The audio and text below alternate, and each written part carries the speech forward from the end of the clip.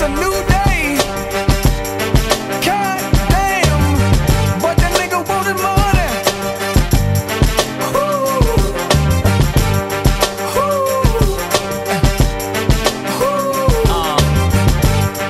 God damn. Mic check, mic check.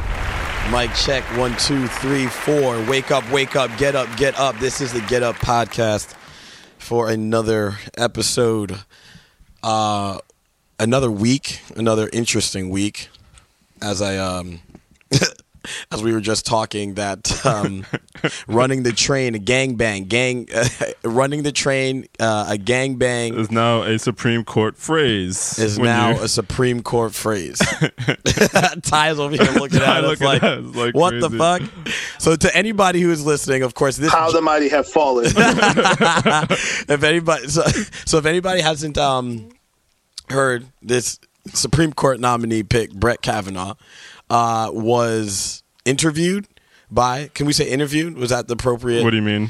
He was interviewed, Brett By Kavanaugh, who? the Senate. That's what was I'm asking. That's what I was asking. I was like, was it an interview? Nah, no, man, it it's was a hearing. Thank you. That was my question. Confirmation hearings. So the confirmation. So Brett Kavanaugh had a confirmation hearing, and we over here talking about, well, going through his calendar, which we can talk about. We're going to bring that up too, but went through his calendar from 1982, and he had, I would say, description, so to speak, about, his detailed his day. He had an agenda. I don't know exactly how he still has that in 2018, as if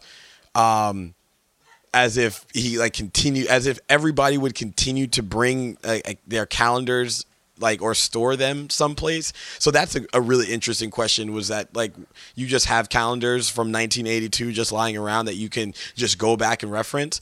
But within these calendars, he had within these or on the calendars, not within, but on the calendars, he had descriptions like going to Squeeze house, and all of these different descriptions, different I don't know, his descriptions for it, right? Yeah. And they one actually detailed the Devil's Triangle. Mm-hmm. What was that? They in the yearbook, actually, also. Yeah. In the yearbook, it said the lady's name, alumnus, or whatever the case is. Yeah.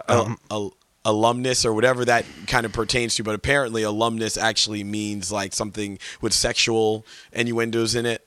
Yeah, I think it was they all had sex with one person, or maybe it was from the school, because they were at a boys' school. I think they running the train on girls back in 1982. Well, the worst part about this is that his friend Mike Judge wrote a book called something like Being Drunk as a Generation because X. He's an alcoholic. Yeah. So he was talking about his high school days, and his good friend is Brett Kavanaugh. Yeah. So Kavanaugh was jumping on, all these interviews and all I did was, play sports and went to church and did all this stuff. And his friend got a book out yo, we was getting hammered. We was over here running the train on chicks, blah, blah, blah. Yep. And now it's wait, what happened to the other guy? Yep. You know what I'm saying? Yep. But yeah, I just thought it was hilarious that running the train now is a Supreme Court phrase. Yes. When you talk about the phrase yo, were you running the train back in the day? This is actually something in not a Cameron song. You have it's Isn't that technically cultural appropriations? I think so. They're stealing the culture. I don't know. I don't even want. It might be white people culture. I'm pretty sure black people invented the running of the train. Maybe we took it. Maybe we took it from Kavanaugh. But that's not a good thing. That's not a good thing to say that we coined this term. I don't want to coin that term, running the train. We don't want that. Listen, if you're gonna be about that appropriation, you gotta take all of it. If people were taking the train, you gotta claim credit for it. Oh no! Say these white people is taking our words. We was running the train back in the day. Now they trying to do it. I feel bad. Literally, so the one thing that I do agree with Brett Kavanaugh about in his hearing was that they are smearing this lady's name, because what happened if she's married, right? And it's what happened if she didn't tell her husband that I was promiscuous when I was in high school? I mean, for the most part, high school was one of those times, and but to be Well, they didn't say the woman who they ran the train on. That wasn't the girl who's testifying. That was no, it wasn't her. I'm not saying that it was. I'm not saying it was Ford. Dr. Ford. It was they gave the name. Yeah, no, they actually gave the name of the lady. I mean, it's not funny. No, it's not. It's like It's a little comical. It may not be funny, but it's a dash comical. I have to clarify what I'm laughing at. Yeah, because I'm laughing at the absurdity of it coming out like this, but I'm not laughing at what happened, because what they're saying what happened to her was, it's not like they just like asked her to do it and she did it. Like they were like spiking punch to the point like girls was like passing out, and then they were going to do said thing, which is, that's rape. That's not, whatever. That's just rape. But I'm just laughing at the absurdity of this all coming out during a Supreme Court hearing. Like we always have to clarify everything. Got to clarify for in this day and age. We don't want. That's not laughing at rape. Hashtag me too. You don't want. Think rape funny? Yep. I'm actually just adjusting this mic. I'm sorry. I just don't want to. There we go. So what I was saying is that I feel really bad for her. That's the one thing I agree with this Brett Kavanaugh guy, is that, they are smearing the shit out of this lady's name. And it's like, and she came back and did say that never happened. Of course, that's not something that you're going to admit. Like, this was happening, because she, has a successful, most likely career, because you were speaking of the environment that they were in. And I kind of was like taking notes while, and let me actually say the reason and how I was taking notes. I was like working, but I'm also watching this hearing. And I was like, I have to get this, because like what Dr. Ford was kind of describing, in high school and so forth, was country clubs, and they reside in Bethesda, Maryland. And then I actually hit you and Farrell up and was like, because you lived in Maryland. Farrell's family's from Maryland primarily, and I'm like, so how is Bethesda? Because they talking about country clubs and all that stuff. And, even in this line of work that I'm doing, regarding MCs, bat mitzvahs, bar mitzvahs, you're just like country clubs. And now that S-Dot and I are getting into golf now, I'm like, so you're frequenting country clubs when you're in high school. Yeah. Yeah, no, they got money out there. And it's just like, bread. I mean, ooh, he got money. It's one of those things, but like stuff that happens in high school or whatever, stuff that happens in high school, it's exactly it's years and years and years ago, and now all of it's coming out in like Supreme Court testimony, because it's irrelevant. It's not like you were just having crazy drunken parties in high school, like if you went back into all those. And I think just for me, like I think a lot of the reason why a lot of these people are defending him is because they know damn well if you looked into their past, they got somebody who might come out and be like, oh yeah, the party so and so was doing whatever. I mean, like like even just like looking, I think part of it is like even just looking at Kavanaugh's history, and I hate to be, prejudiced or like, stereotype somebody. Okay. But like somebody who went to an elite prep school, played football and like lacrosse. Lacrosse, yeah. You've seen those pictures of him. Like he went to Yale. He was in one of the drinking frats. He was part of a drinking club there. Like it's not beyond the pale to think that he was this kind of douchebag dude. Like you've been to frat parties, and I've been to those my frat parties. I know how they act. Well, so this is the thing. Like if for those who may have went to a traditional like college and you were on like a campus and all that stuff, and we saw these things. Like, and this is and this is another thing. You're in college, where like this is.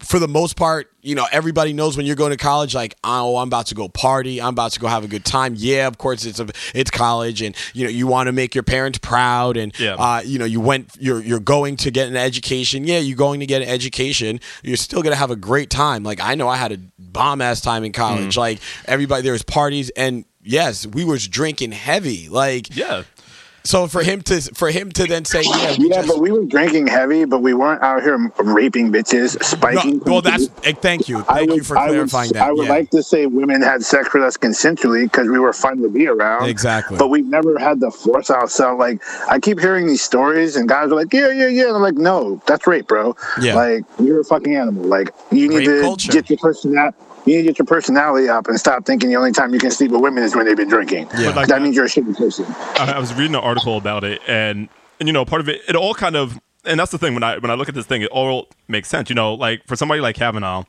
who grew up really wealthy, went to both of them, private schools, gets into Yales and all these like he was probably entitled to shit. And he probably felt like nothing was going to touch him. Like the idea, like even like that one story where he's like, he was at the party and he like whipped out his dick in front of a chick. Yeah. In front of everybody at the party. Yeah. Does that sound out of line for a white frat bro? Nope.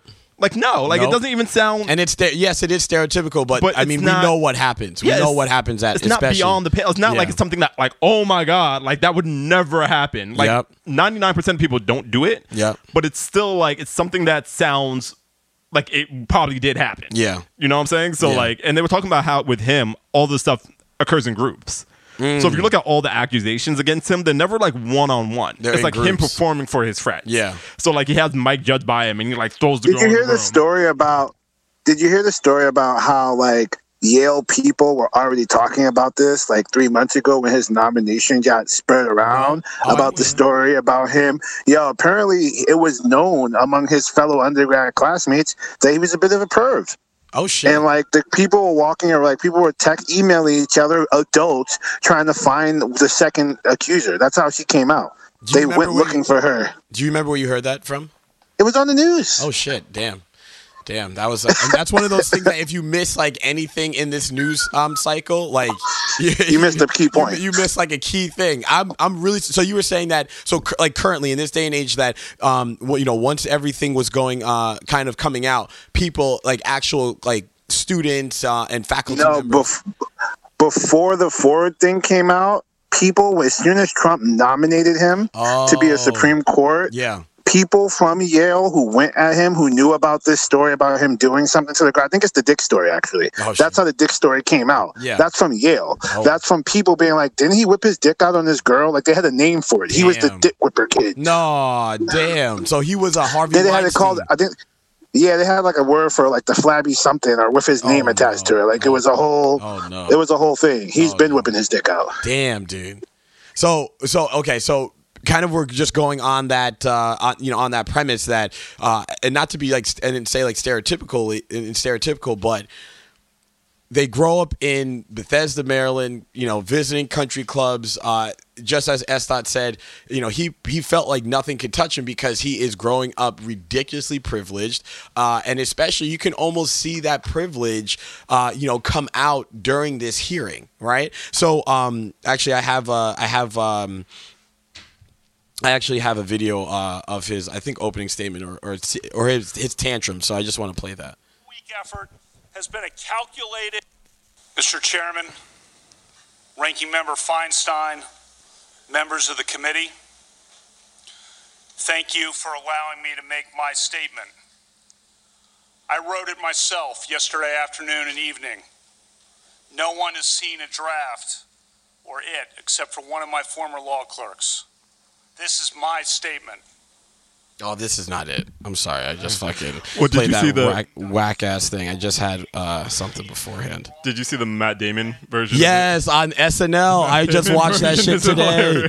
I just watched that shit today. Actually, is this it? I want to see if this is pulling up because I just want to kind of give some perspective and to our listeners that may have not actually seen this Brett Kavanaugh thing. Oh, come on, ads and fucking YouTube. But actually, here we go. Here we go. It's been a calculated and orchestrated political hit. Less than 2 weeks ago, Dr. Ford publicly accused me of committing wrongdoing at an event more than 36 years ago when we were both in high school. The day after the allegation appeared, I told this committee that I wanted a hearing as soon as possible to clear my name. I demanded a hearing for the very next day. Unfortunately, it took the committee 10 days to get to this hearing. In those 10 long days, as was predictable and as I predicted, my family and my name have been totally and permanently destroyed by vicious and false additional accusations. The behavior of several of the Democratic members of this committee at my hearing a few weeks ago was an embarrassment. but at least it was just a good old-fashioned attempt at borking. Those efforts didn't work. When I did at least okay enough at the hearings that it looked like I might actually get confirmed, a new tactic was needed. When it was needed, this allegation was unleashed and publicly deployed over Dr. Ford's wishes. And then, as no doubt was expected, if not planned, came a long series of false last-minute smears designed to scare me and drive me out of the process before any hearing occurred. This whole 2-week effort has been a calculated and orchestrated political hit, fueled with apparent pent-up anger about President Trump and the 2016 election, fear that has been unfairly stoked about my judicial record, revenge on behalf of the Clintons, and millions of dollars in money from outside left-wing opposition groups. Biased much? This is a circus. The consequences will extend long past my nomination. The consequences will be with us for decades. This grotesque and coordinated character assassination will dissuade competent and good people of all political persuasions from serving our country. And as we all know, in the United States political system of the early 2000s, what goes around comes around. There we go. So just in that particular opening statement that Brett Kavanaugh did have, it was just Pharaoh. Actually, if you were listening, like what do you gain from that in regards to, you know, the stereotypical, you know, white privilege, so to speak, you know, like there were certain oh my god things. He's such a big baby back bitch. biggity baby back bitch. Yeah, that's not like all I heard him do was complain for 10 minutes about how he was wronged and how he tried to negate his wrong by investigating it. Like, bro, you're raping people out here, and that's key. And you trying to send the Supreme Court. Yeah, like we gonna find out. We gonna want to talk about it. I do think that I think that SNL skit like sums it up just so well. Do you have it on your phone? Because I do want to pull that up. Actually, let me pull it up. I just, you know, because even like when Matt Damon is like he's like, yo, I wanted a hearing tomorrow, and they're like, okay, cool, can we have an investigation to clear your name? And he's like, no, I don't want that. I just want the hearing so I can get through. Yep. You know, like he's just so hurt that his birthright of being on the Supreme Court is getting taken away from him. Yeah. That he doesn't know how to behave or act. And that's why you start flipping out like that. Additionally, he probably got a lot of what he wanted to do from Trump. I mean, that's a very Trumpian response, right? Everything that he was doing, firing back at everybody. Yeah. Like he started accusing one of the female senators, like, how much do you drink? You're not supposed to be asking questions. And her dad is in AA. Like insane stuff. But here's the SNL. Is it okay if I play it now? It's long. Is it? Yeah. It's like 18. Yeah, it's 13 minutes. Oh, so I'm not going to play it now. But I want to see if I can get to a point or a part in that with Matt Damon's thing. But yeah, so just as you were saying, like he was firing back at people as you know, Trump would. Yeah. And, oh, do you drink? Do you drink? And he was like, I like beer. How many times he was like, I like beer. Our friends like beer. I like beer. That's all the stories involve you, beer, and raping a bitch. Like, bro. You out here talking about how much you drink. Like now we know that part's true. You were blacked out. I like beer. Like, thank you for confirming the facts in the story we wanted to talk to you about. Yep. And also you become enraged. we saw that. And we saw that. I want to see if this is actually the beer one. Is he? I think he said like beer like almost like 24 times. I don't know. This is kind of ridiculous. I think like you're auditioning to become a Supreme Court justice. You're supposed to be. Got together and had parties on weekends. The drinking age was 18 in Maryland for most of my time in high school and was 18 in D.C. for all of my time in high school. I drank beer with my friends. Almost everyone did. Sometimes I had too many beers. Let's count the Sometimes times he says beers. Let's count. I liked beer. I still like beer. What is that, 4, 5? But I did not drink beer to the point of 6. blacking out, and I never sexually assaulted anyone. There is a bright line between drinking beer, which I gladly do, and which I fully embrace. He sounds like Trump right and now. sexually assaulting someone, which is a violent crime.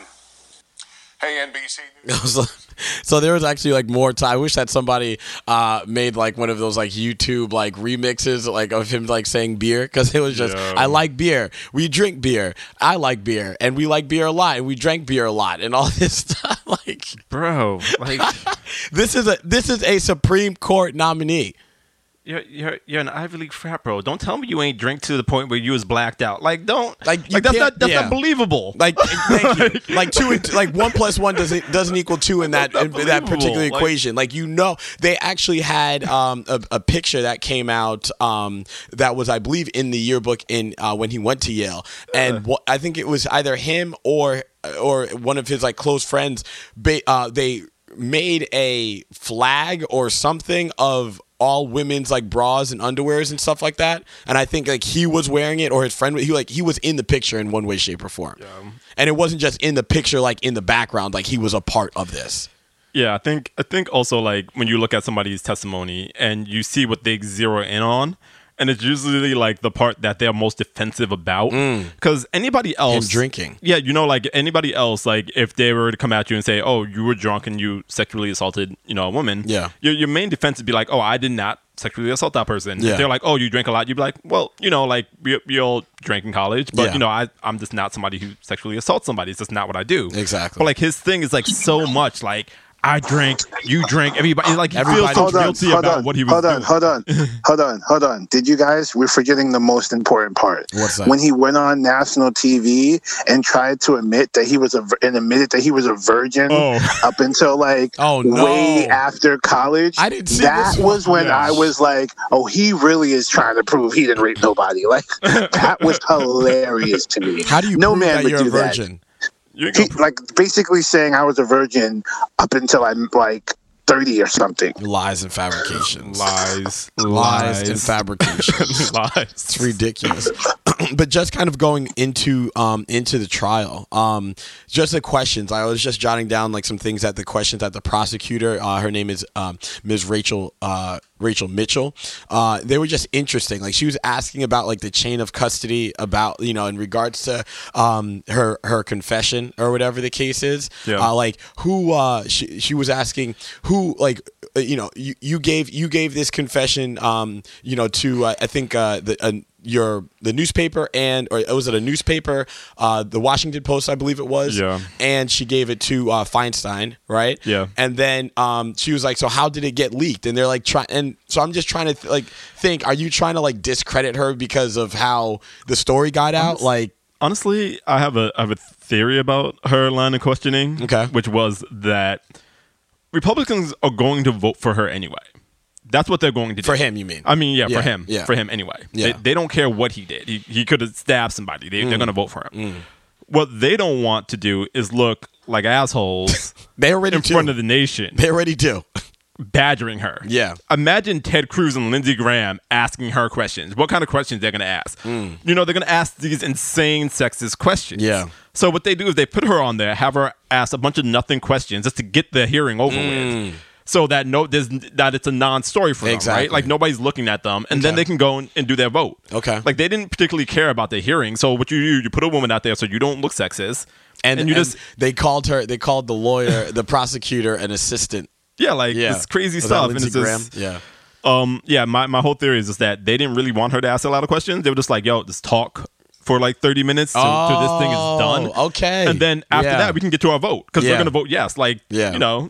he could have came out there like, yeah, I was out there raping chicks, and they would have been like, yeah, it sucks. So 30 years ago. The prosecutor, Rachel Mitchell, basically, in my opinion, there was a part where she basically agreed that Dr. Ford should have like an independent investigation, because she basically said that she stated that 5 minutes is not enough for proper questioning. Yeah. So I was like, so then why are we why are we not getting into this FBI investigation? Like, you're kind of proving the point that we need an FBI investigation because 5 minutes in this hearing is not enough time. Right. You know? Right. So I was just, that was just so interesting. But also, the Republicans were trying to, kind of discredit, this entire, event from happening, and saying that we had, that Feinstein knew about this back in August, and because she didn't come forward sooner, that Dr. Feinstein didn't, not doctor, but Feinstein didn't come through beforehand and let them know, so that they could have handled this in a different way. Because just as Lindsey Graham said that this guy Kavanaugh is as much a victim as Dr. Ford is, and I'm like, whoa. Did you see the shit that Farrell? Did you see the meltdown that fucking Lindsey Graham had? That was ridiculous. Yeah, I definitely saw that, but I fucking hate Lindsey Graham, so I'm just like, ugh. I just don't. So the places like Lindsey Graham and Chuck Grassley. Chuck Grassley is in like Montana or Idaho. I think he's the senator. Let's find out from Google. Okay, Google. What state is Senator Chuck Grassley from? Let's see. There is just Wi-Fi. The Wi-Fi is being Iowa. Thank you. So Chuck Grassley from Iowa, and not to be stereotypical, but it's like, what is it, farmland and stuff like that there? Like, are people really, I don't know if it particularly matters. Places where people fuck cows. Oh, goodness gracious. That's why we have Pharaoh here. That is exactly why we have Pharaoh here.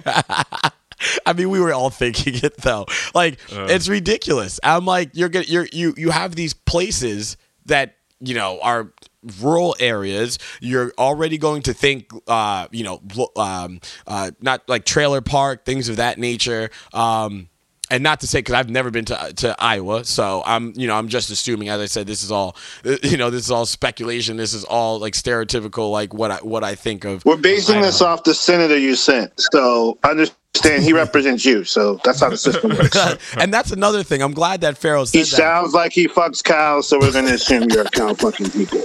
But that's exactly why I'm glad that Pharaoh brought that up, because I'm just trying to think, like, his constituents, like all of these Republicans, I feel like they're already hanging themselves already, like through all of this. Esther, do you agree with that? Like from like with like Lindsey Graham, it seems like they're already hanging themselves from everything that they're talking about right now. I think they're behaving like a cornered animal. Okay, they know, they have to know that, and Pharaoh's going to disagree with this, but like their days of power are coming to an end. Yeah. And they're trying to get as many people into permanent positions. That's true. I agree with that. That's true. Okay. I mean, so I think like with them, like the Supreme I've always said we're dealing with a cornered animal right now with Republicans and poor white people. Like, they're back to just the wall. They're going through a lot of funerals. Their civilization is not doing well. Birth rate of their women is 35% birthing age. That's not good. So I get it. They're lashing out. They're scared, so they got to get somebody on the Supreme Court, because when they start losing power in Congress and in the White House, like if you really look at, and I think this is a telling statistic, if you look at the last if you look at the last 3 presidents in all the elections, Republicans have won the popular vote once. Wow. Once. Okay. George W. Bush. Yeah. Second election. Wow. First one they lost it. Second election they won. Vote. Popular vote. And mind you, we were at war, and no one thought the Democrats were going to fuck up Al Qaeda like the Bush just was going to fuck up Al Qaeda. We all were like, we want the Texan. Yeah, we're going to take the Texan. He was a wartime president. You usually don't change presidents during war. Yeah. But like, if you look at it from the 2000s, if you look at from 2000 on, they have won one popular vote. that's not the sign of a growing party. That's a sign of a party that is on the ropes. Yeah, I heard, and to kind of like agree with you too. Of course, liberal news, watching MSNBC, but they were also stating that the reason why they're trying to ram this nominee through is because they know that their days are numbered. So they know they're not going to be in power. They know, and the thing that gets me about this is that it's just bad strategy. I mean, I wrote an article one time on Mitch McConnell. Like, is he this genius strategist that everybody makes him out to be? Yes, I'm wondering. And I don't think he is. I think he's really great at delaying. What's that cartoon character he looks like? That turtle dude? He just looks like a turtle. Yeah. That's true. Go ahead, sorry. But like, even if you look at this situation, the best move for them would be like, look, this guy's accused of a serious crime. Pick somebody else that you have. Yeah, like the millions of other candidates that you guys have. Let's say like best case scenario, we take back the Senate. I mean, that's a far-flung thing. Like, we probably will not. But let's say it happens, right? They still have 2 months which they can push through a nominee. Yeah. Why do this now? Yeah. Why lose half of your female constituents? Yeah. I mean, they don't have to lose half. They lose like 10%. They're still going to get washed. Yeah. Like, literally in the midterms. Yeah. So, like, why do this now? Just be like, you're like they are literally building up like the Democratic and progressive base right now. Yeah, you're gonna make a whole base furious, and you're gonna placate your base because you already got the Supreme Court. And you're going against women. Like, why would you go against especially but they don't care. Like white women vote Republican. They voted 52%. Yeah. You saw the woman on TV being like, oh yeah, like it's cool when it's fine if I actually have that. Can I play this? Yeah. Because this shit is ridiculous. These are in front of her daughters. And daughters, yeah, and they're agreeing, right? And so this is what I'm saying, that these are people from what is it, Montana, I want to say. NBC's Ali Vitale asked a Trump supporter and mother of 2 daughters about the accusations against Kavanaugh. Groping a woman, which is, what is that, at 18? I mean, how many guys think that's no big deal? Even back then, it was, it's not a big deal. It doesn't just take away from his character and his job to do what he needs to do as a Supreme Court nominee. If he was pro-abortion, the liberals wouldn't be fighting this hard. We're all sick and tired of hearing about the Kavanaugh thing because it's not supported by any facts or evidence whatsoever. I literally feel bad. Like, my mouth, like, I don't know what to say about that. Like, this lady said this in front of her 2 daughters, and her 2 daughters are agreeing. She said that in high school, what is groping? It's not like literally saying it's not that big to her daughters. Imagine, and I was talking to somebody about this. I said, imagine if, and I do not wish this upon anybody. Do not wish this upon anybody. But what happens if tomorrow a guy groped her daughters, one of her daughters, both 2 guys or whoever it may have been, right? And they go to their mom and they said, this happened. You can't, at this point in time, you can't say that, oh, so-and-so groped my daughter because you just legitimized it. I think it's like that saying, sometimes people have been in prison so long they think the bars are there for their own protection. Oh. That's big. That's big. These people, like, they've been in prison so long, like, they don't understand, the factors are working against them. They think that the guy's groping them and doing all kinds of malicious stuff to them is like, oh, it's just nice, And I think it even goes back, if you ever seen the movie, what is it called? He's Just Not That Into You. Okay. And like the first scene is this boy, he hits the little kid, the little girl. And the little girl runs back to her parents and it's like, oh, this little boy punched me. And the mom goes, well, you know why he did that? It's because he likes you.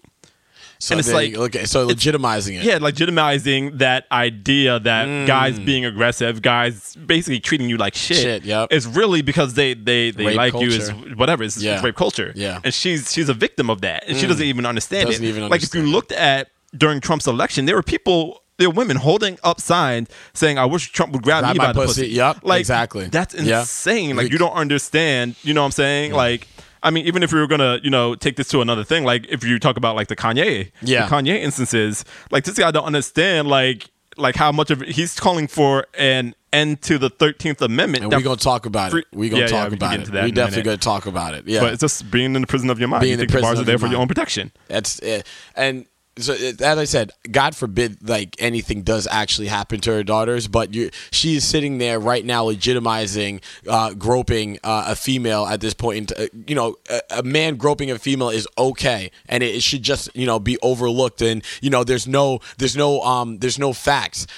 And when it's actually if I can speak, statistically proven that when people are abused, molested, or anything of that nature, they almost feel as if, is it my fault? Is nobody's going to believe me? And then, of course, if they do come out and they do go and say so and so touched me inappropriately or harassed me or raped me or whatever, do you have any proof? No, I don't have any proof. What do you mean?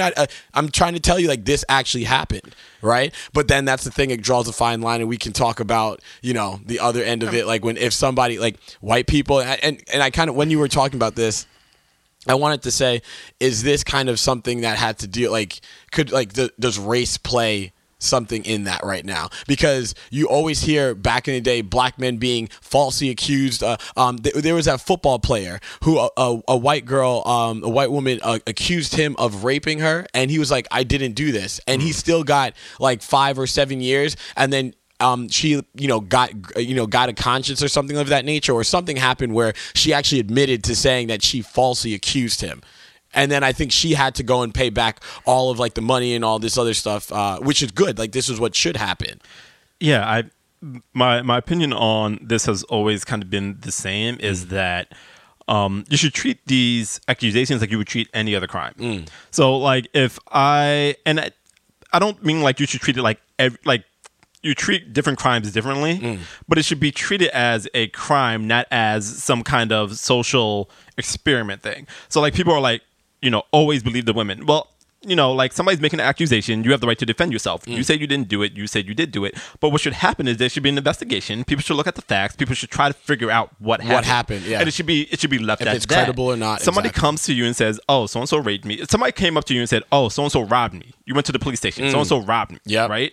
What would they do? They would go investigate. Where were you that night? Who was around? You know what I'm saying? Like, if they found some credible Ray did it. like exactly. Because Fair, I wanted to ask you too. Like, so what in regards to like a social psychology aspect to it, right? What is this in regards to like women, kind of going against their own interests? Like, what do you think? Like, is there something that we could kind of like, predicate this on by any chance? I think you forget that to the same degree black people suffer from the oppression of living in a troubled, harsh society. Women also have that same kind of effect, being women in a society run by extreme masculinity. So you're also asking them to break their chains on how they already view the world. Not every woman's a feminist, because that's like becoming woke. You know what I'm saying? Really finding your power. Well, what about the people who haven't found it? Like, there's a contrast. That's why feminism is not some shining light shining across the world, every woman repping it. Like, most women are subjugated by men, by culture and history at this point. And we're now just getting to a point where women are getting their due and being treated more like equals on every level. So, time, bro. That's exactly what's going on right now. So, and I also just think you see a lot in African-American culture also. Yeah. So if you look at like James Brown was a firm believer in the idea that you pull yourself by your own bootstraps. Okay. I was successful. You should be able to be successful just by working hard. He didn't understand those social constructs that were holding him back. Yeah. And if you look at a lot of African Americans, they all believe that, like if I just worked harder, right? Like it's the guys with the baggy pants that are not Bill reading Cosby. enough. Yeah. That's the problem. You're the problem. You know what I'm saying? It's not the construct around you. Yeah. And I think that happens to anybody who's oppressed. You kind of believe what the narrative that the oppressor is giving to you. Yeah. Because that narrative is what is keeping you down. You tell the slaves you're supposed to be a slave. There you go. This is your lot in life. This is, be the best slave you can be. And that's how they think. It's the same thing, So like you see it across oppressed demographics all around the world. Yeah. Yeah.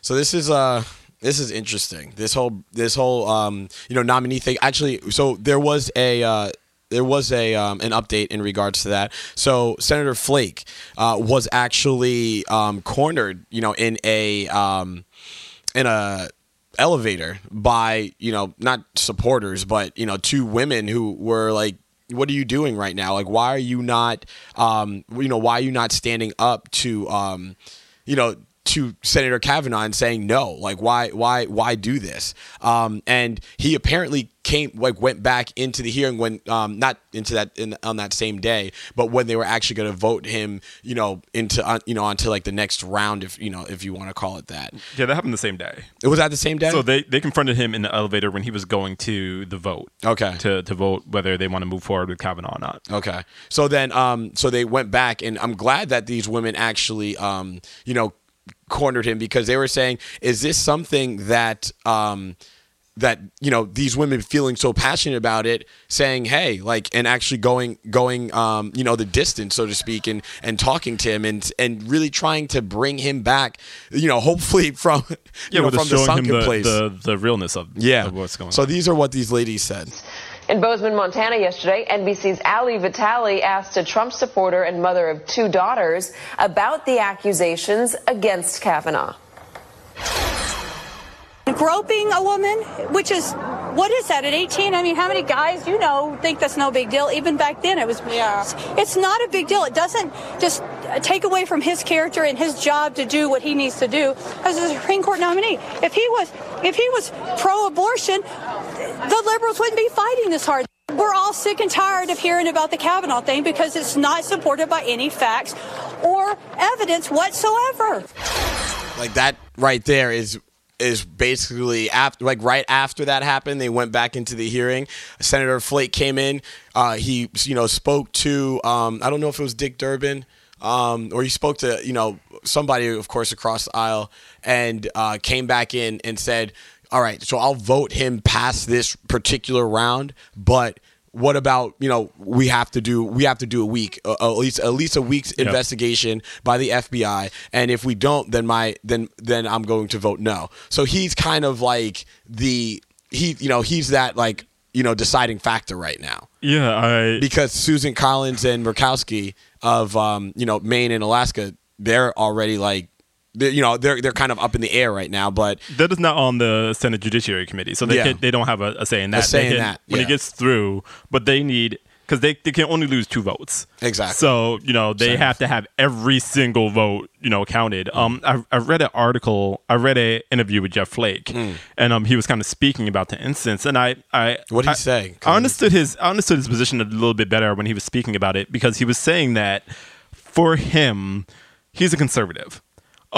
For him, if Kavanaugh didn't do this, he would love to see him on the Supreme Court. He's going to vote conservatively for things that he wants. So he doesn't have that against him. He's trying to figure out if these, things are credible or not, because he doesn't want somebody like that on the Supreme Court. So he actually has sense. He has he's a human. He has, he's a human being and worrying about other human beings. Yeah, like for him, it seems like, and I wish everybody had the same stance. It was like, look, we're conservative. We want a conservative on the Supreme Court, and that's what we're going to vote for. So if you're mad that this person is going to support, getting rid of Roe v. Wade, don't come to me, because that's what I want him to do. But I don't want somebody who's a sexual assaulter on the Supreme Court. So that's why, like, when he was looking at it, he's truly trying to figure out, like, is this woman credible, or is this somebody who just Democrats put up there to assassinate this guy's character? And if you think about it the other way around, Democrats would feel the same way. If you're putting a liberal justice on there and all of a sudden some Republican jumped out and was like, oh, he raped me, you might be like, oh, somebody may have put you up there, whatever. Yeah. So that's why he's kind of calling for the investigation, because he just wants multiple women right now that are saying this, not just Dr. Ford. I think it's credible for us because we really don't want him to be on there. I got you. So for him, it's just a little bit more suspect because he wants this guy to be on there, and it's just a little bit suspect to him. Yeah. But he's making a good faith effort at least, and I feel like that's what I was saying, which is interesting. Why, like, you would think that these senators and hold on, I would also like to say that I believe Trump was affected by Dr. Ford's testimony. Everybody was. I think Trump was like, oh, he did it. Yeah. After listening to Dr. Ford's testimony, because he technically ordered the FBI investigation. He did. Not the Senate. Yeah. Because it had to go through him. Like, they had to, like, request it, and then Trump would have to accept it, and then of course have the FBI go ahead and conduct. I thought he ordered it before they request. No, they requested it and then he did it. He that's not Trump. Yeah, that's not Trump to be doing something like that, because he even said that he almost kind of like did the blame the victim sort of thing. Why didn't she come out when it first happened? Like you're a pussy grabber, you asshole. Like what the fuck are you talking about? And also like I always feel like this is kind of swept under the rug that she had these accusations like 2011. Yeah, 2011, 2012, yeah. Before he was a Supreme Court She had a nominee. counseling session with her husband, and that's when she first brought it up. So, like, it's not like she just came out the woodwork randomly. Yeah. Like this happened a long time ago before anybody even cared who Kavanaugh was. Exactly. So, you got to kind of take that in consideration. Exactly. So, I mean, right now, that's, kind of the update that's been going on. It is, a shit show. He was crying like a motherfucker. Dude, I understand you're talking about your father, and that's kind of one thing where I was like, all right, he's kind of fucking big baby back bitch. Like I was giving him the benefit of the doubt a little bit because it's his father, but then he just kept crying, and I'm like, dude, suck that shit up, dude. What's your father got to do with this? Was your father there? Like who was like? Let's really find out who was in the room. Why you?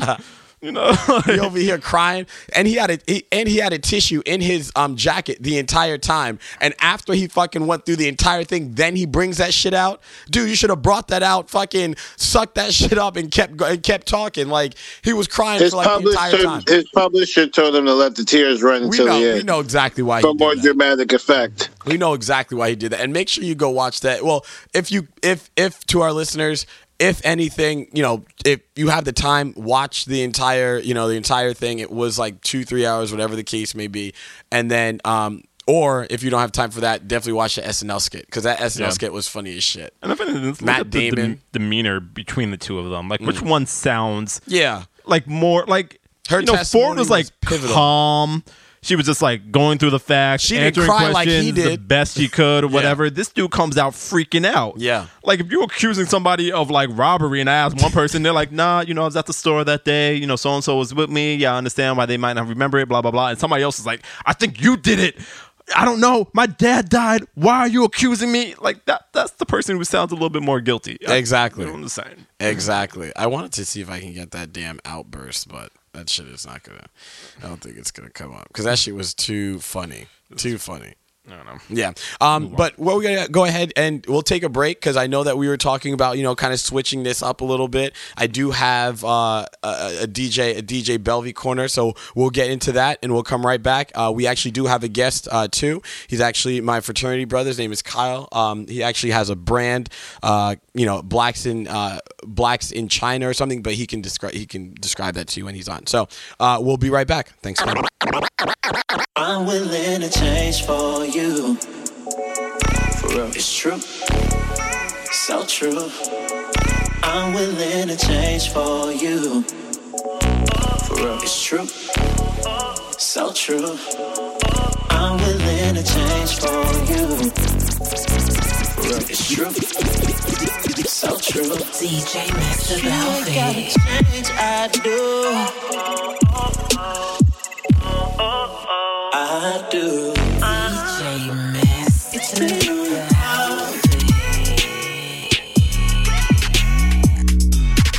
I'm willing to change for you.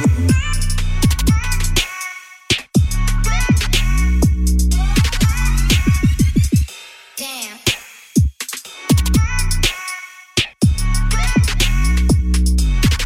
I'm willing to change for you.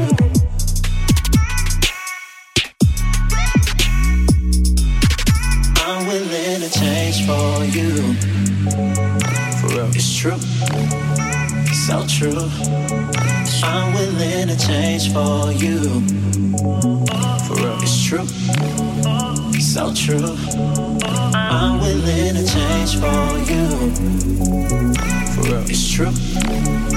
So true. 'Cause you ain't gotta change, I do.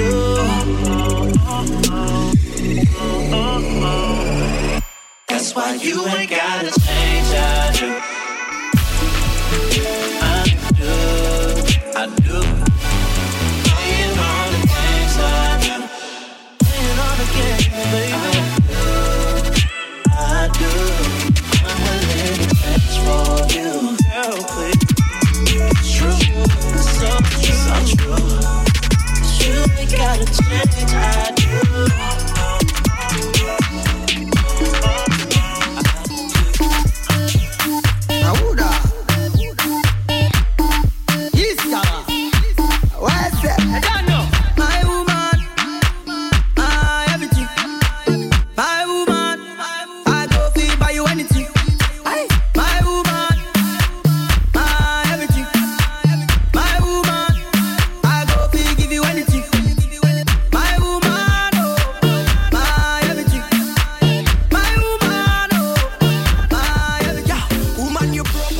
Yo, I hope you enjoyed that. It was a little mix I put together, a little reggae, a little dance, electronic dance mix that I put together there. I actually am going to be actually doing something on my website, just letting you guys know too. I just was thinking about this. I may have discussed this with S-Dot, but what I'm trying to do, I'm actually going to like make themes or whatever. So this is going to be like the In My Feelings / like something. I'm still trying to like create like a name for it, but it's going to be in that like emotional bag type shit. Like this is kind of what that mix was. So, but we have my brother Kyle on. Say what up, bro. What's good? Yeah, man. And so I was telling them, and I know I was butchering it a little bit, but can you describe the brand? Can you describe the brand? Tell the people about you, all that good stuff. Yeah. So I run a media brand. It's Kmatic.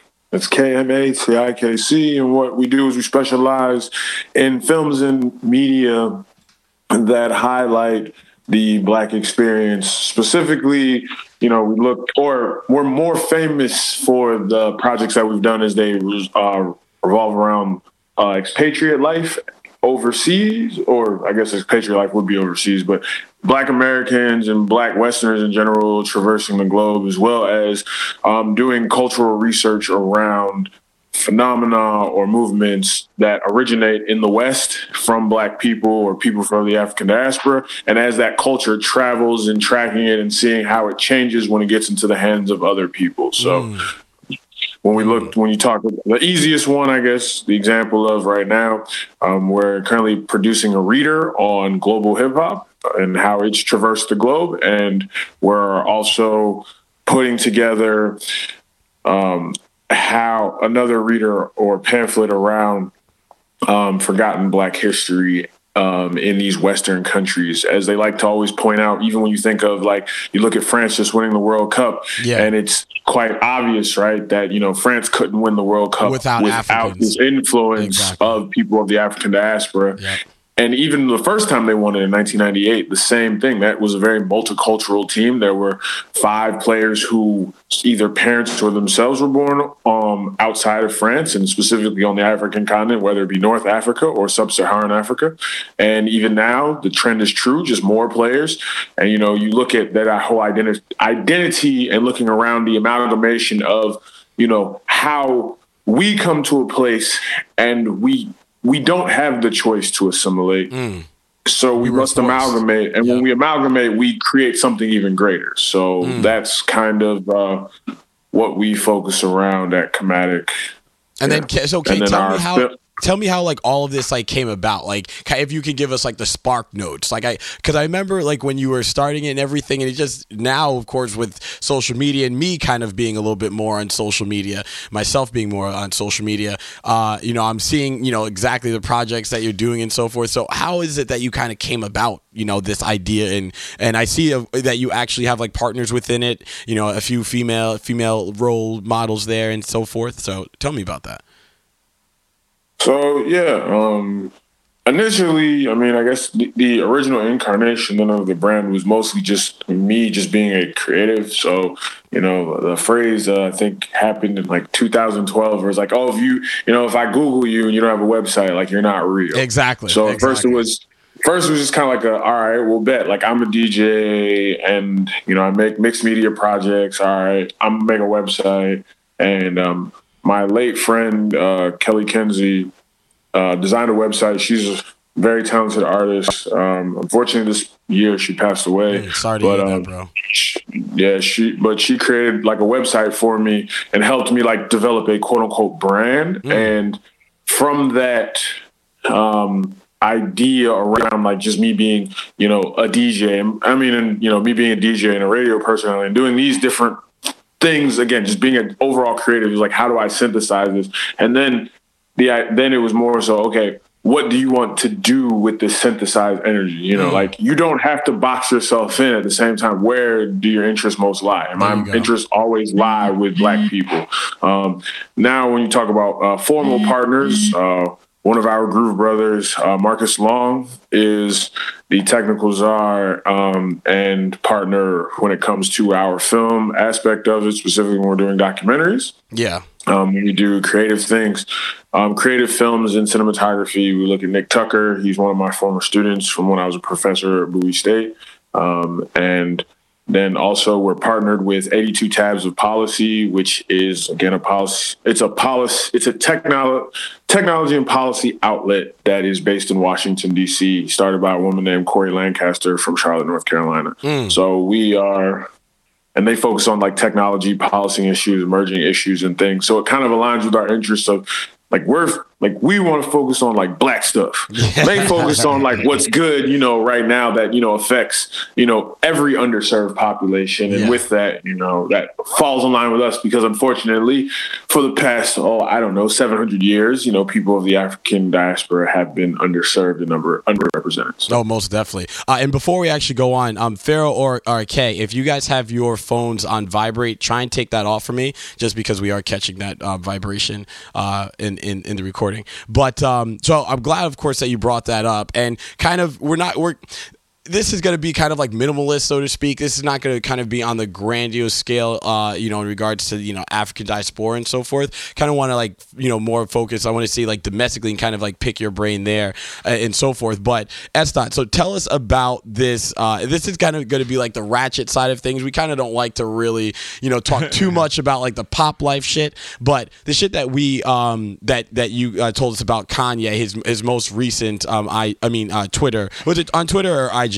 No, it was on IG. It was on IG? Okay. So recently Kanye posted a picture in a MAGA hat and he writes under it all this stuff about, how great Trump is doing and, whatever you believe. Yeah. But then at the end of it, he specifically says, and we're going to abolish the 13th Amendment. And if you don't know what that is, the 13th Amendment is the amendment that freed the slaves.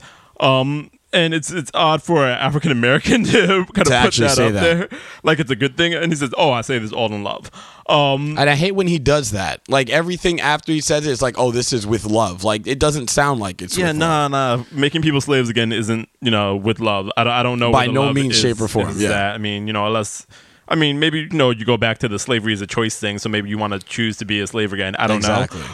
But I have no idea where he's going with this. Yeah. And it's so like quote unquote like Kanye actually says this so he's wearing a MAGA hat right now and he says this represents good and America becoming whole again. We will no longer outsource to other countries. We build factories here in America and create jobs. We will provide jobs for all who are free from prisons. And as we abolish the 13th Amendment, message sent with love. So Pharaoh, based on that, like basically I believe we sent it in the group too. What do you say about that, Pharaoh? Or what do you think about that? I think he's on mute. Pharaoh, we got you there, bro? Well, actually, so I'll skip to Kay. Kay, what do you think about that? So in regards to, because I know we're, as the African diaspora as a whole and so forth, just in regards to us here within America, like Kanye doing this and saying this, like what are we thinking about that? Like, is this more harmful, like, or are we just like kind of like let's just write off Kanye? How free am I allowed to be with my language? Free as you want to be. Yeah, say whatever. We say whatever the fuck we please on this. Yeah. All right, bet that nigga crazy. And honestly, a lot of what he's doing is it's pinnacle Americanness, like, and it's maleness. It's all wildly unfortunate. And the one thing that has come very evident to me is that so there's a point at which you exist within the United States and you exist within the culture of the United States. And if you are or have any semblance of abstract thought capability or intelligence in a way that you can synthesize and process information, you recognize that first there are certain things that literal things that you must do to exercise and demonstrate how much power you have, right? Yeah. However, there's a ceiling that exists if you are a person of color in this country because you don't yield that generational aspect. Kanye could be a billionaire, but unless Saint's grandkids are also well off and talented, then anything that Kanye does doesn't actually matter. And the thing is, he'll never get to experience that. What Kanye really wants is white male privilege. And he realizes that is one thing that will always be completely out of his reach. So what do you do when you recognize that the one thing that you really want is unattainable? You pretend like you can still get it. And that's probably where it lies, that this man has gone off the deep end. I mean, you talk about all these mental health issues and things. It's not that people didn't have mental health issues before. It's that there was a certain amount of, I guess, attention that wasn't paid beforehand for generations. I mean, we've always known that we weren't going to get. Yeah, we knew we weren't going to get that privilege, right? But the other thing is, like, if you're worried about, like, I need to feed my family, you're not worried about white male privilege. You're worried about, like, nigga, I need to go to the grocery store. I need to feed my family. You're worried about, all right, you know, I want to be an engineer to prove that black people can be engineers. I want to, you know, attain a certain amount of money so that I can pass it on to my children. But when you really think about it, like, he's gotten all of those markers within a society. He has money, right? He has the white wife, right? You know, that coveted white bitch, you know? He even said he, like, you know, like, he's got a lot of, you know, he's been acknowledged as a genius. He has all of the awards. He even, you know, he even has an honorary doctorate. He's done all of these things. And at the same time, he knows that no matter what he does, like, he can throw out as many first pitches at White Sox games. He can do the ceremonial puck drop at the Blackhawks. Yep. He can do the ceremonial tip-off for the fucking Clippers. He can be invited by motherfucking Donald Sterling to sit up in the press box 100 times. It doesn't matter, because the one thing Kanye won't be able to do is buy the Clippers, right? He can be there and he can spend his money there. He cannot own the Clippers because they're not going to let him into that club. Kanye can get into the country club and play golf, but at the same time, they still have to, like, he still had to be let in. Exactly. Right? He doesn't get to create those rules. And knowing that you don't get to create those rules, that's where, like, even when you listen to a lot of the things he says, just the overtly misogynistic things he says. And yes, I know every rapper says overtly misogynistic things. Even J. Cole says overtly misogynistic things and comments on the fact that I'm saying these things. Oh, wait, I know it's problematic, but I'm a dude and growing up in this country. The difference is, even the way he says it is in a very flippant way, in the same way Donald Trump's like, yeah, man, you know, you just grab him by the pussy. You know, they love that shit. Exactly. Like, wait, what? Yeah. Who loves that shit? Like, I don't know any woman who's like, yeah, nigga, walk up to me and just, you know, treat me like a fucking human bowling ball. No one's ever said that. We were actually just talking about that and how some conservative women, even in Estat, what you were saying, where was this at again? That women were actually holding up signs like, I wish Donald Trump would grab me by the Trump pussy. Rallies. At a Trump rally, yeah.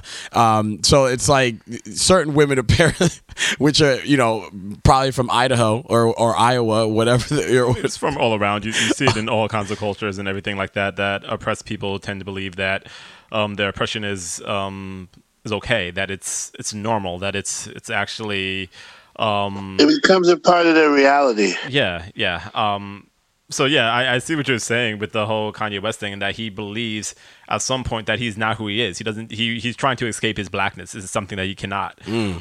He believes that it's an advantage to be with the MAGA train and to get rid of the 13th Amendment, where he doesn't understand that when that gets rid of, then he's in that group, and he can't escape that group no matter what he does. So I want to just ask you guys too, and Farrah, I'm actually gonna pose you with this. So in that you know, IG post, he says, we will provide jobs for all who are free from prisons as we abolish the 13th Amendment. So the reason why I bring that up is within the 13th Amendment, it says that the 13th Amendment, of course, the United States Constitution, abolished slavery and involuntary servitude except as punishment for a crime.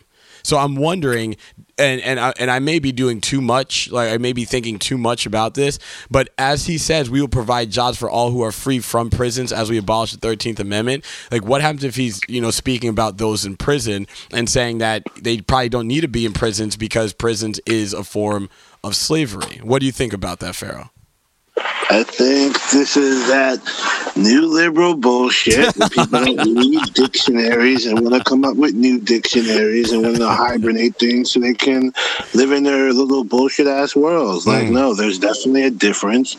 You can't get rid of the 13th Amendment because someone like me, who's technically fifth generation free, like my ancestor, my great-great-grandmother was definitely a slave. Does that mean I'm no longer a citizen? Oh, excuse me, bitch. Sorry. Does that mean I'm no longer a citizen, or does that mean like what the fuck? That because I'm not. Well, actually, it would be the 14th Amendment that would get rid of your citizenship. Well, if you get rid of this, so then you would just use slavery as a form of punishment. Well, that's what I'm wondering if he's. Well, we do already. Yeah. What do you mean? We already do that. That's what I'm wondering if that's what Kanye is trying to get at, is saying we should get rid of. All right, hold on. Let's very clearly define what the 13th Amendment does. The 13th Amendment. Just read it out loud. Read it out loud. Okay. Somebody. Well, okay. Go ahead and do your description, and then I'll. Oh, I mean, don't describe it verbatim, but I do know exactly. I'm a history teacher, so I know what it says. Somebody pull it up and read it real quick. It says the 13th Amendment to the United States Constitution abolished slavery and involuntary servitude except as punishment for a crime. And it says in Congress, in Congress it was passed by the Senate, blah, blah, blah. So that's basically what it is. The abolished slavery and involuntary servitude except as punishment for a crime. I think that shit's important. I don't think we should be fucking with that. I think that if your idea is that you don't want prisoners to be used in basically involuntary it's a slippery slope. You know what I'm saying? I think you just have to be clear.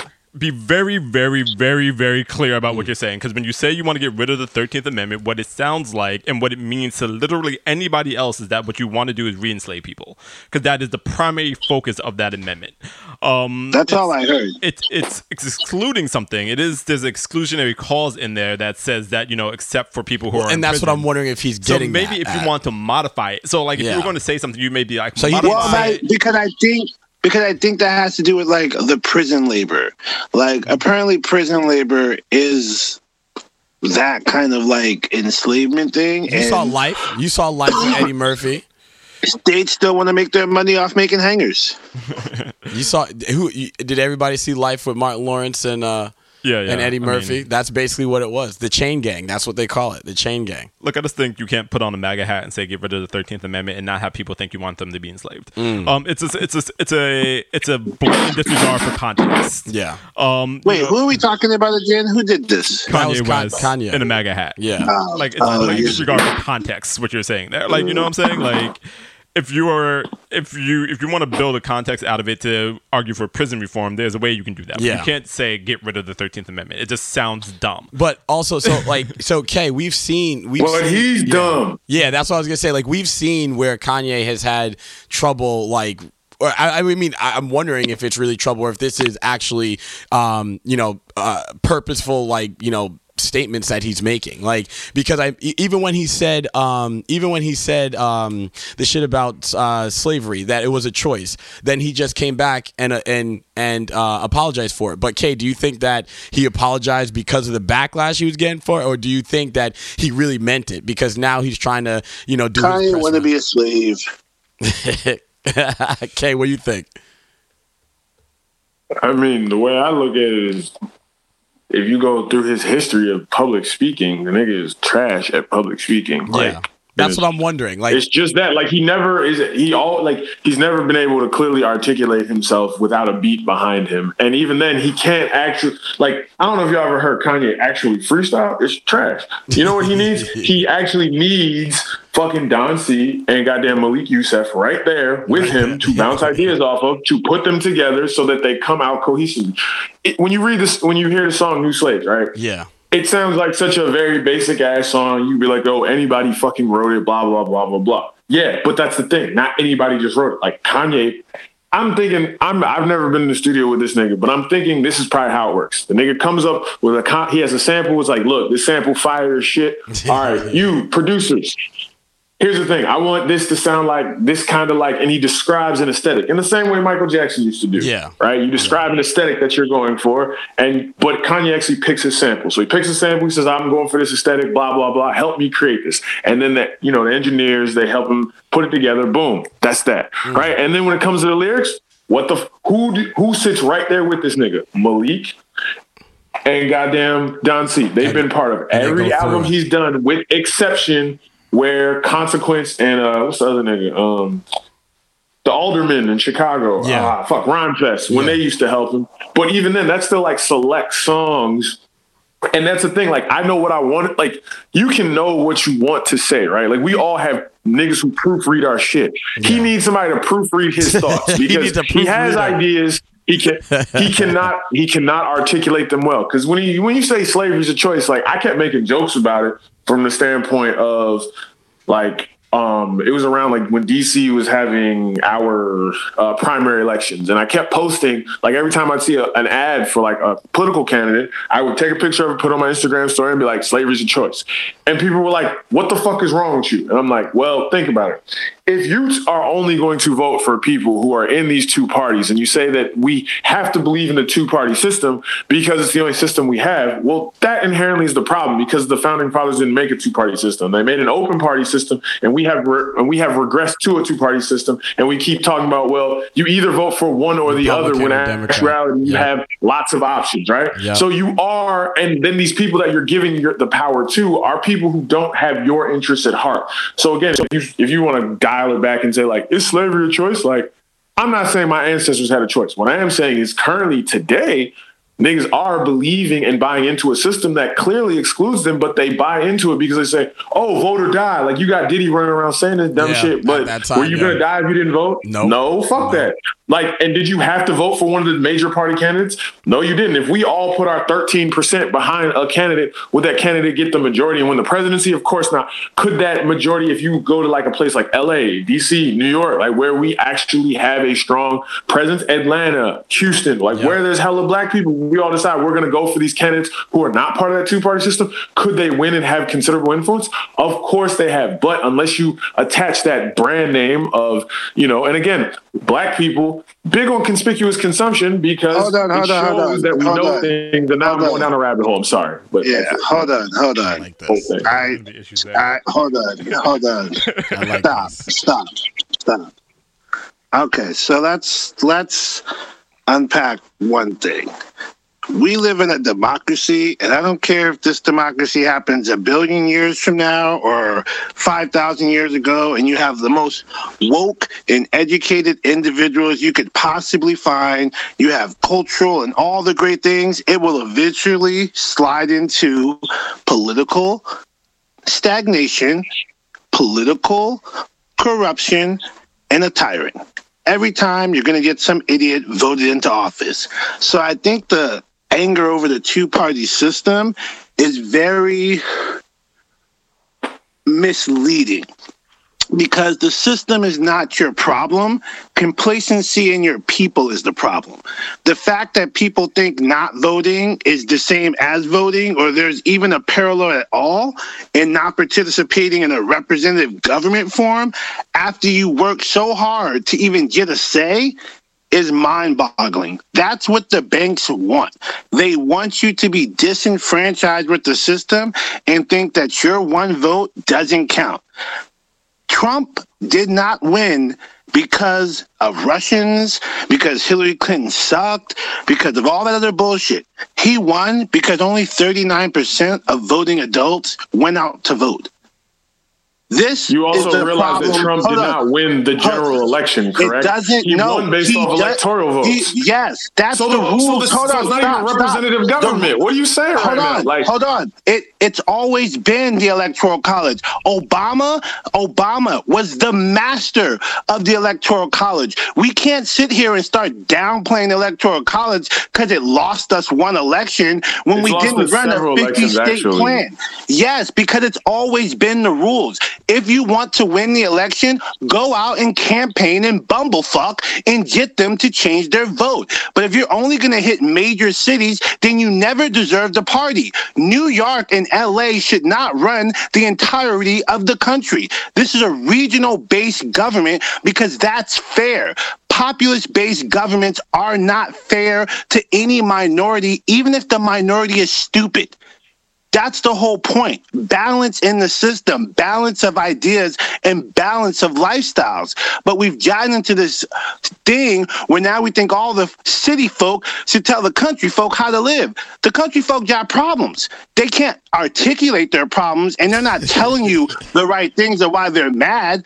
But the fact that we're just dismissing them as dumb country folk and not looking at the drugs going on, not looking at the fact that they have a lot of fucking diseases popping up. Not looking at the fact that white women are only 35% of birthing age. This is real shit. And then you look at the people they're voting for, and you're like, well, I clearly see you got problems, but them not the people to solve y'all problems. This is what's happening. Martin Luther King actually realized this in the late of his life. He didn't die talking to black people. He died talking to poor working white men. That's what really got him assassinated. This is good. See, this is content right here, baby. This is what we need. Yes, this is exactly why I had Kyle on, because I knew he's an historian. Same thing as Pharaoh, but also, you know, his the psychology and everything.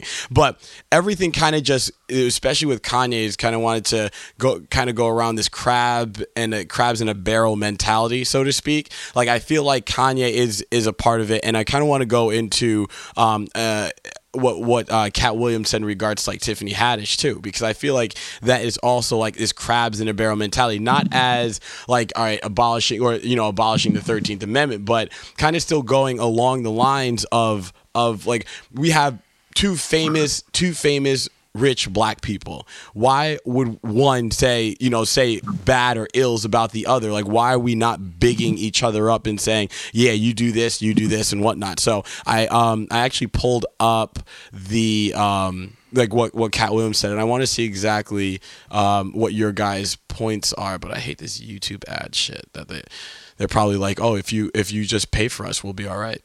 Let's see what this says. Cat Williams, whether you hate or love him, will go down in comedy history. The veteran comedian will shake things up early this morning during an interview on the Frank and Wanda Show on V103 in Atlanta, Georgia.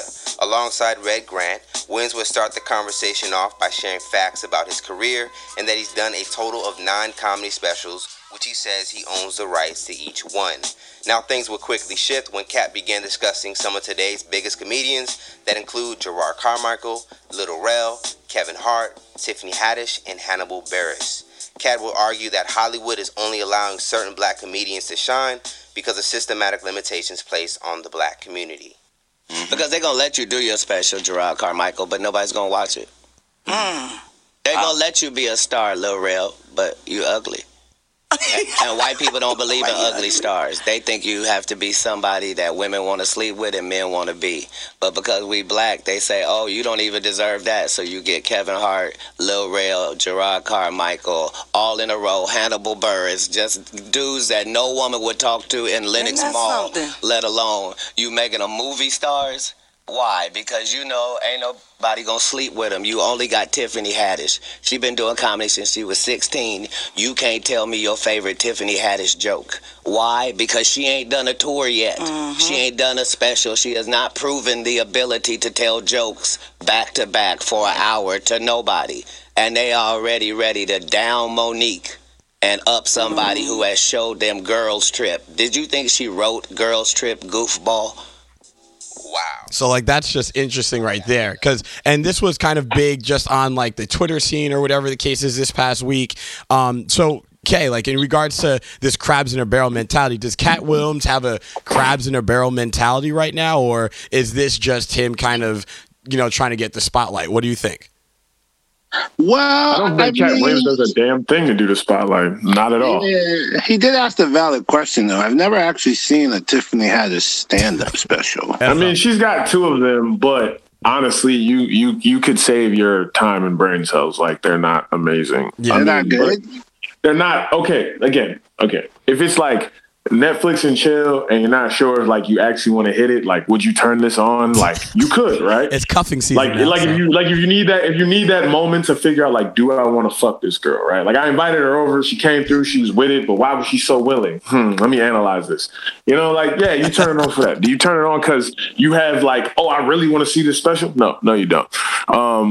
And the thing about it is like, Cat Williams he has never been the person like I'm going to do something for attention, right? He's one of the motherfuckers, what Lil Wayne say? Like, I never wanted attention, but like, or whatever, attention paid me, some dumb shit. I never paid attention, but attention paid me. Like that's Cat Williams. Like he gets in trouble, but he gets in trouble doing like just shit that niggas do. Like when he was on Atlanta, that was the perfect role for him to play, Alligator Man, because that like you could actually see Cat Williams like locking his girlfriend in a fucking closet, owning an alligator, owning a gold gun, telling niggas that like they ain't shit, and then they'd be like, and then right before the cops come and be like, wait, don't be like me though, because I just realized in this moment of sobriety, I fucked up. Hold on, let me get high again, and now I gotta get the fuck. Like that's Cat Williams in a nutshell. That's not what you like. He's so. I would have to. Him being like, I don't fuck with these people because like you gave Cat Williams a platform to be on the radio. Like you knew that you were gonna get some out of pocket shit, and it wasn't even like what he's saying isn't invalid because it's not. But at the same time, he's also gonna tell it the same way Cat Williams would tell it. If Cat Williams got on there and was like, you know what, there are some unproven comedians. And, you know, Hollywood has a certain trope that they want to perpetuate. The moment Cat Williams says Hollywood has a trope that they want to perpetuate, people are like, who the fuck is this? This isn't the nigga with the perm from Friday After Next that I want to hear. Yeah. No, Cat Williams has to like actually throw people under the bus to make his point, because then that's what gets Cat Williams into these appearances, and that's what then gets Cat Williams onto the nomenclature of people understanding. And then you get, someone like Kevin Hart responding and all this shit, and to make, because a lot of you, honestly, when you think about all this, is just part of controlling a narrative. Also, the comedians have a tendency to joke with each other. Like, I don't think they're probably taking this as seriously as all of us are taking this, because there was a picture with Tiffany Haddish and Kevin Hart chilling and laughing and back and forth after this. You mean Cat? I mean Cat Williams. So you gotta remember that they're all friends. Yeah, he did. They're all those comedians are friends, and we're probably blowing this up more than they're blowing this up behind the scenes. So we could be, and it helps all of them because it keeps their names in a world where you have to have your name trending. Yeah. This allows you to keep your name trending and to keep your relevance. Like, again, Tiffany Haddish is everywhere. She's essentially overexposed. Like, if this was 10 years ago, we'd be like, yo, this bitch is overexposed. We're tired of her. But because in the world of Twitter and Instagram and hashtags and micro news, this actually helps her.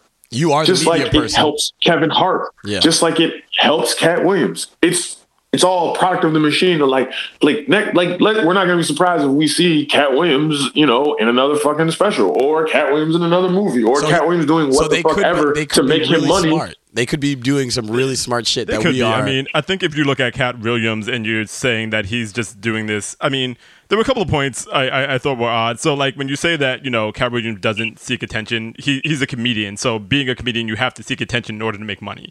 It's not that he's just walking around and people are following him with cameras and being like, ha ha ha, you're very funny. Other things, he just made up a bunch of stuff throughout that interview. So, he made up the amount of tickets he sold. He made up the amount of money he made. I heard he that's lied like about Tiffany Haddish, about how many comedy specials he had, the person she married. I mean, all this stuff is blatant lies. Yeah. So when you kind of look at, he's also a drug addict, so they do lie. They do lie. Yeah. So I mean, I think like you can take it however you want to take it, but I feel like for somebody like him, what he was trying to do was he was trying to get his name back in the ethos, because his name was not there. Nobody was thinking about Cat Williams until he made this special. Yeah. I mean, even if you look at the Atlanta thing, what he won for Donald Glover's show. It's not like he came up there and did like some comedy shit. Like, Donald Glover wrote a part and he played that part. Yeah. And he gets an Emmy for it. Anybody who was on that show got an Emmy. So like, it's not, I think that you have to kind of look at this in that context, that what he's trying to do is trying to get his name out there. Do any of you know, did Cat Williams specifically win, or was it the Atlanta cast that the episode won. Oh, so he so Cat Williams got one for supporting actor in that episode, and Stephen Glover, not Donald, got one for writing that episode. Yeah, so people got so Like, it wasn't. It's Atlanta won a Emmy, and he was in. He was in it. It's like if you and Atlanta keeps winning awards too. As a series, Hero wins awards for being a director. Donald wins them for being a director. They won for that weird ass episode with the dude in whiteface. It was That's just crazy. Yeah, I mean, I like Atlanta. I really do. Yeah, it's a dope show. I'm really digging it. And then I just wanted to really quickly talk. I mean, not too much about Bill Cosby, but I think that you guys are the perfect guys I want. So with Bill Cosby being sentenced 3 to 10 years, Pharaoh, what do you think about this?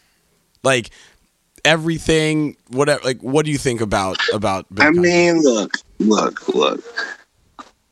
As far as a legal issue, he deserves to go to jail. That's cut and dry.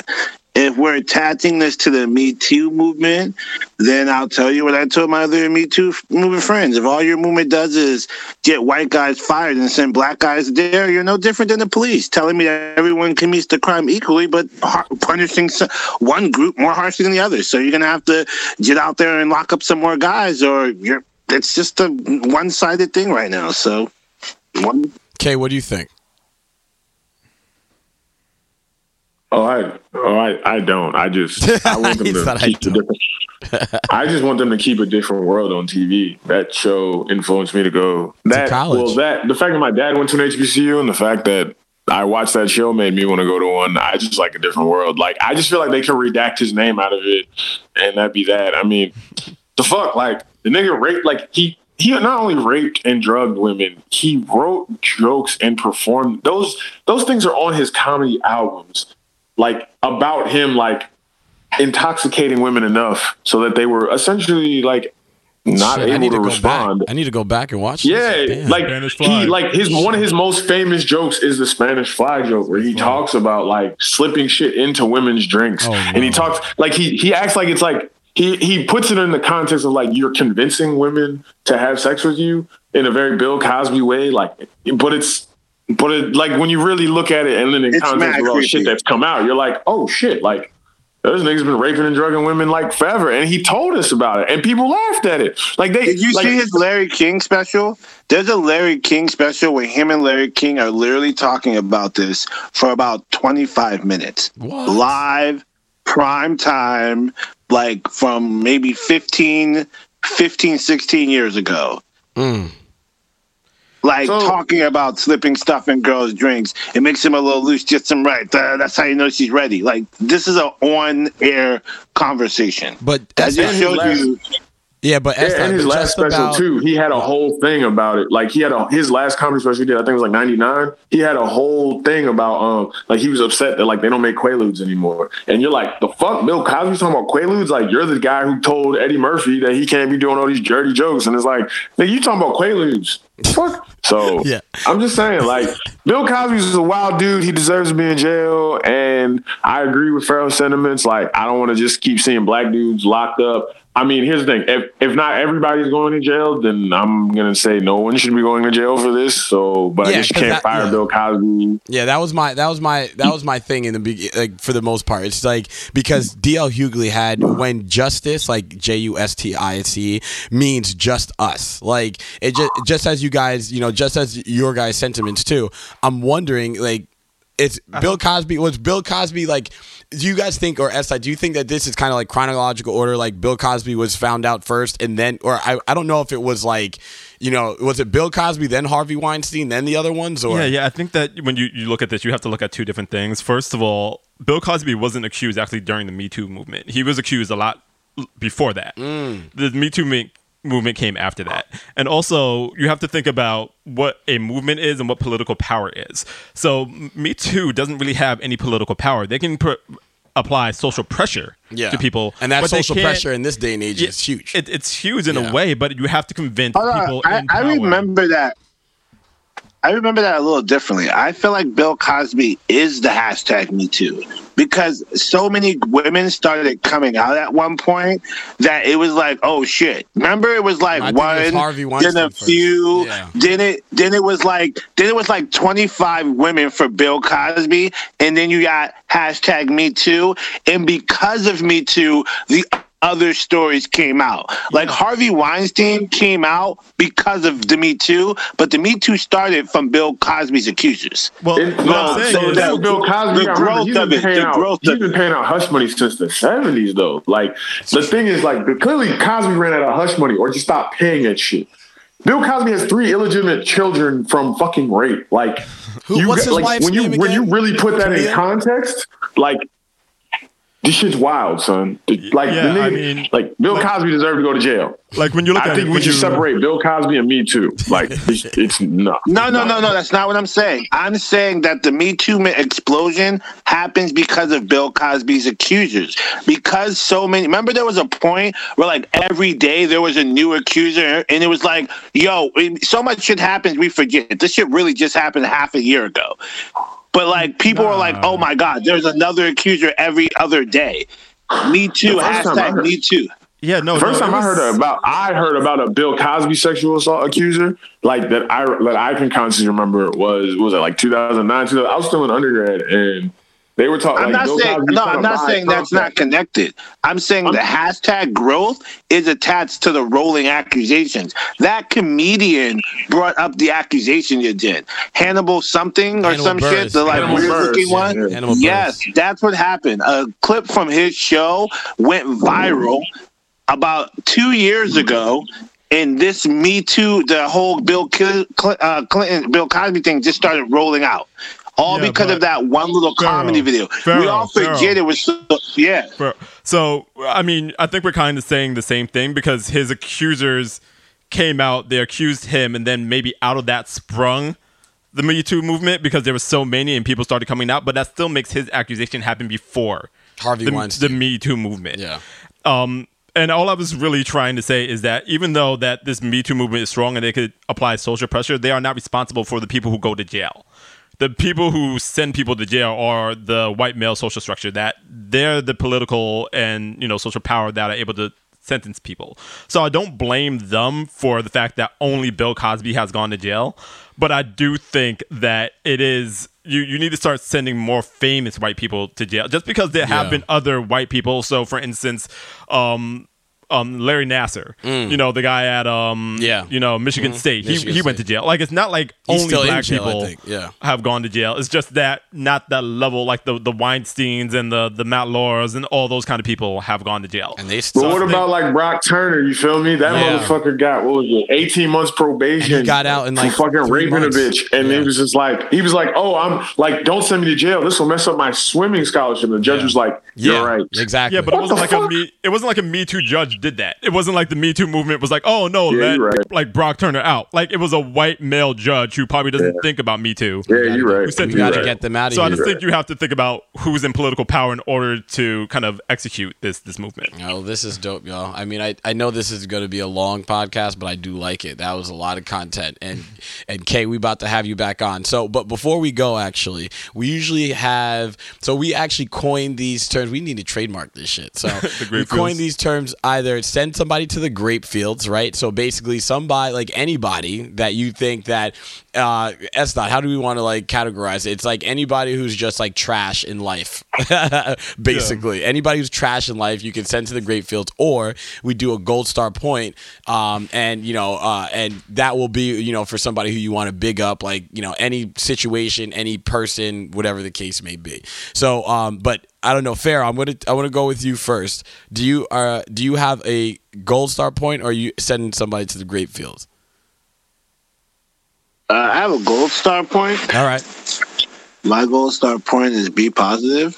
One of the things I'm realizing lately from just a restudying of my human history and modern day affairs is that we have so much tendency to focus on negative things because it's more interesting and more tantalizing, that we don't actually realize that we're living in the greatest time of human beings like ever.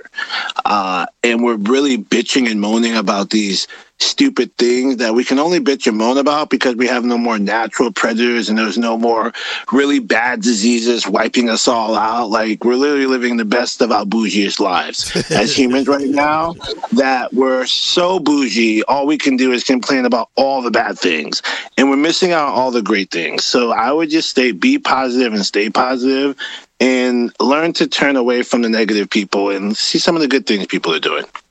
Go ahead. So Kay, I'm gonna go with you now. Do you have by any chance a Gold Star point, or are you sending anybody to the Great Fields? I'd like to send everyone who drives police car type vehicles to the Great Fields. I feel you, because when you're driving, you're as a black man in America, like the fact that like there are Chevy Impalas and Ford Explorers that just roll up stupid fast behind me on highways, and then I have to tense up because, you know, we usually lose our lives behind police cruisers. Yeah. And it's just the simple fact that you were an asshole who walked into a dealership and decided, hey, you know what would be really cool? I want my car to essentially be the civilian version of a cop car. Tinted out, like black on black, everything. Nah, like I'm not talking about the dope boys, like, because you can tell the difference between like a dope boy Crown Vic, but they're like people who drive like stock fucking vehicles that look like police cars. Fuck them and everything they stand for. They can go to the Great Fields. There are some people who actually go to like the junkyards and shit and get the old, like literally the old police cruisers. Like those are even like taxi cabs. I don't know if you guys seen them, but even taxi cabs have like the same fucking, you know, either, you know, Chevy Impala or whatever it may be, and they even have the light, like the searchlight, still on the fucking thing. Yeah. I'm like, damn. All right, we sending them to the Great Fields. Esthot, I'm gonna go with you now. If I was gonna send somebody to the Great Fields, it would just be liberals. I was in a conversation with somebody a couple of weeks ago, and I made the statement that everybody's opinion is important as long as it's logical and it has context to it. I agree. And they laughed at me because what I was saying was that you can't specify only people who represent a certain demographic matter. So a lot of times you hear liberals say something like only black women's voices matter, or only black voices matter, or only whatever matters in this specific context. And I think that that's a very illiberal way to think. What you're doing is you're excluding a group based on their demographics, whether they are black, they are white, whether they're male or they're female. And I feel like that is a terrible way to think about things. It works when you are the oppressed minority and you are fighting against the majority, but those are the same ideas that they use to silence your voice. They said that only white male landowners matter when they're talking about government. That's what they were saying. And you're saying essentially the same thing in different contexts. So I think that liberals need to rediscover liberalism, rediscover the ideas that really kind of brought that forth and really kind of gave us the freedoms that we have.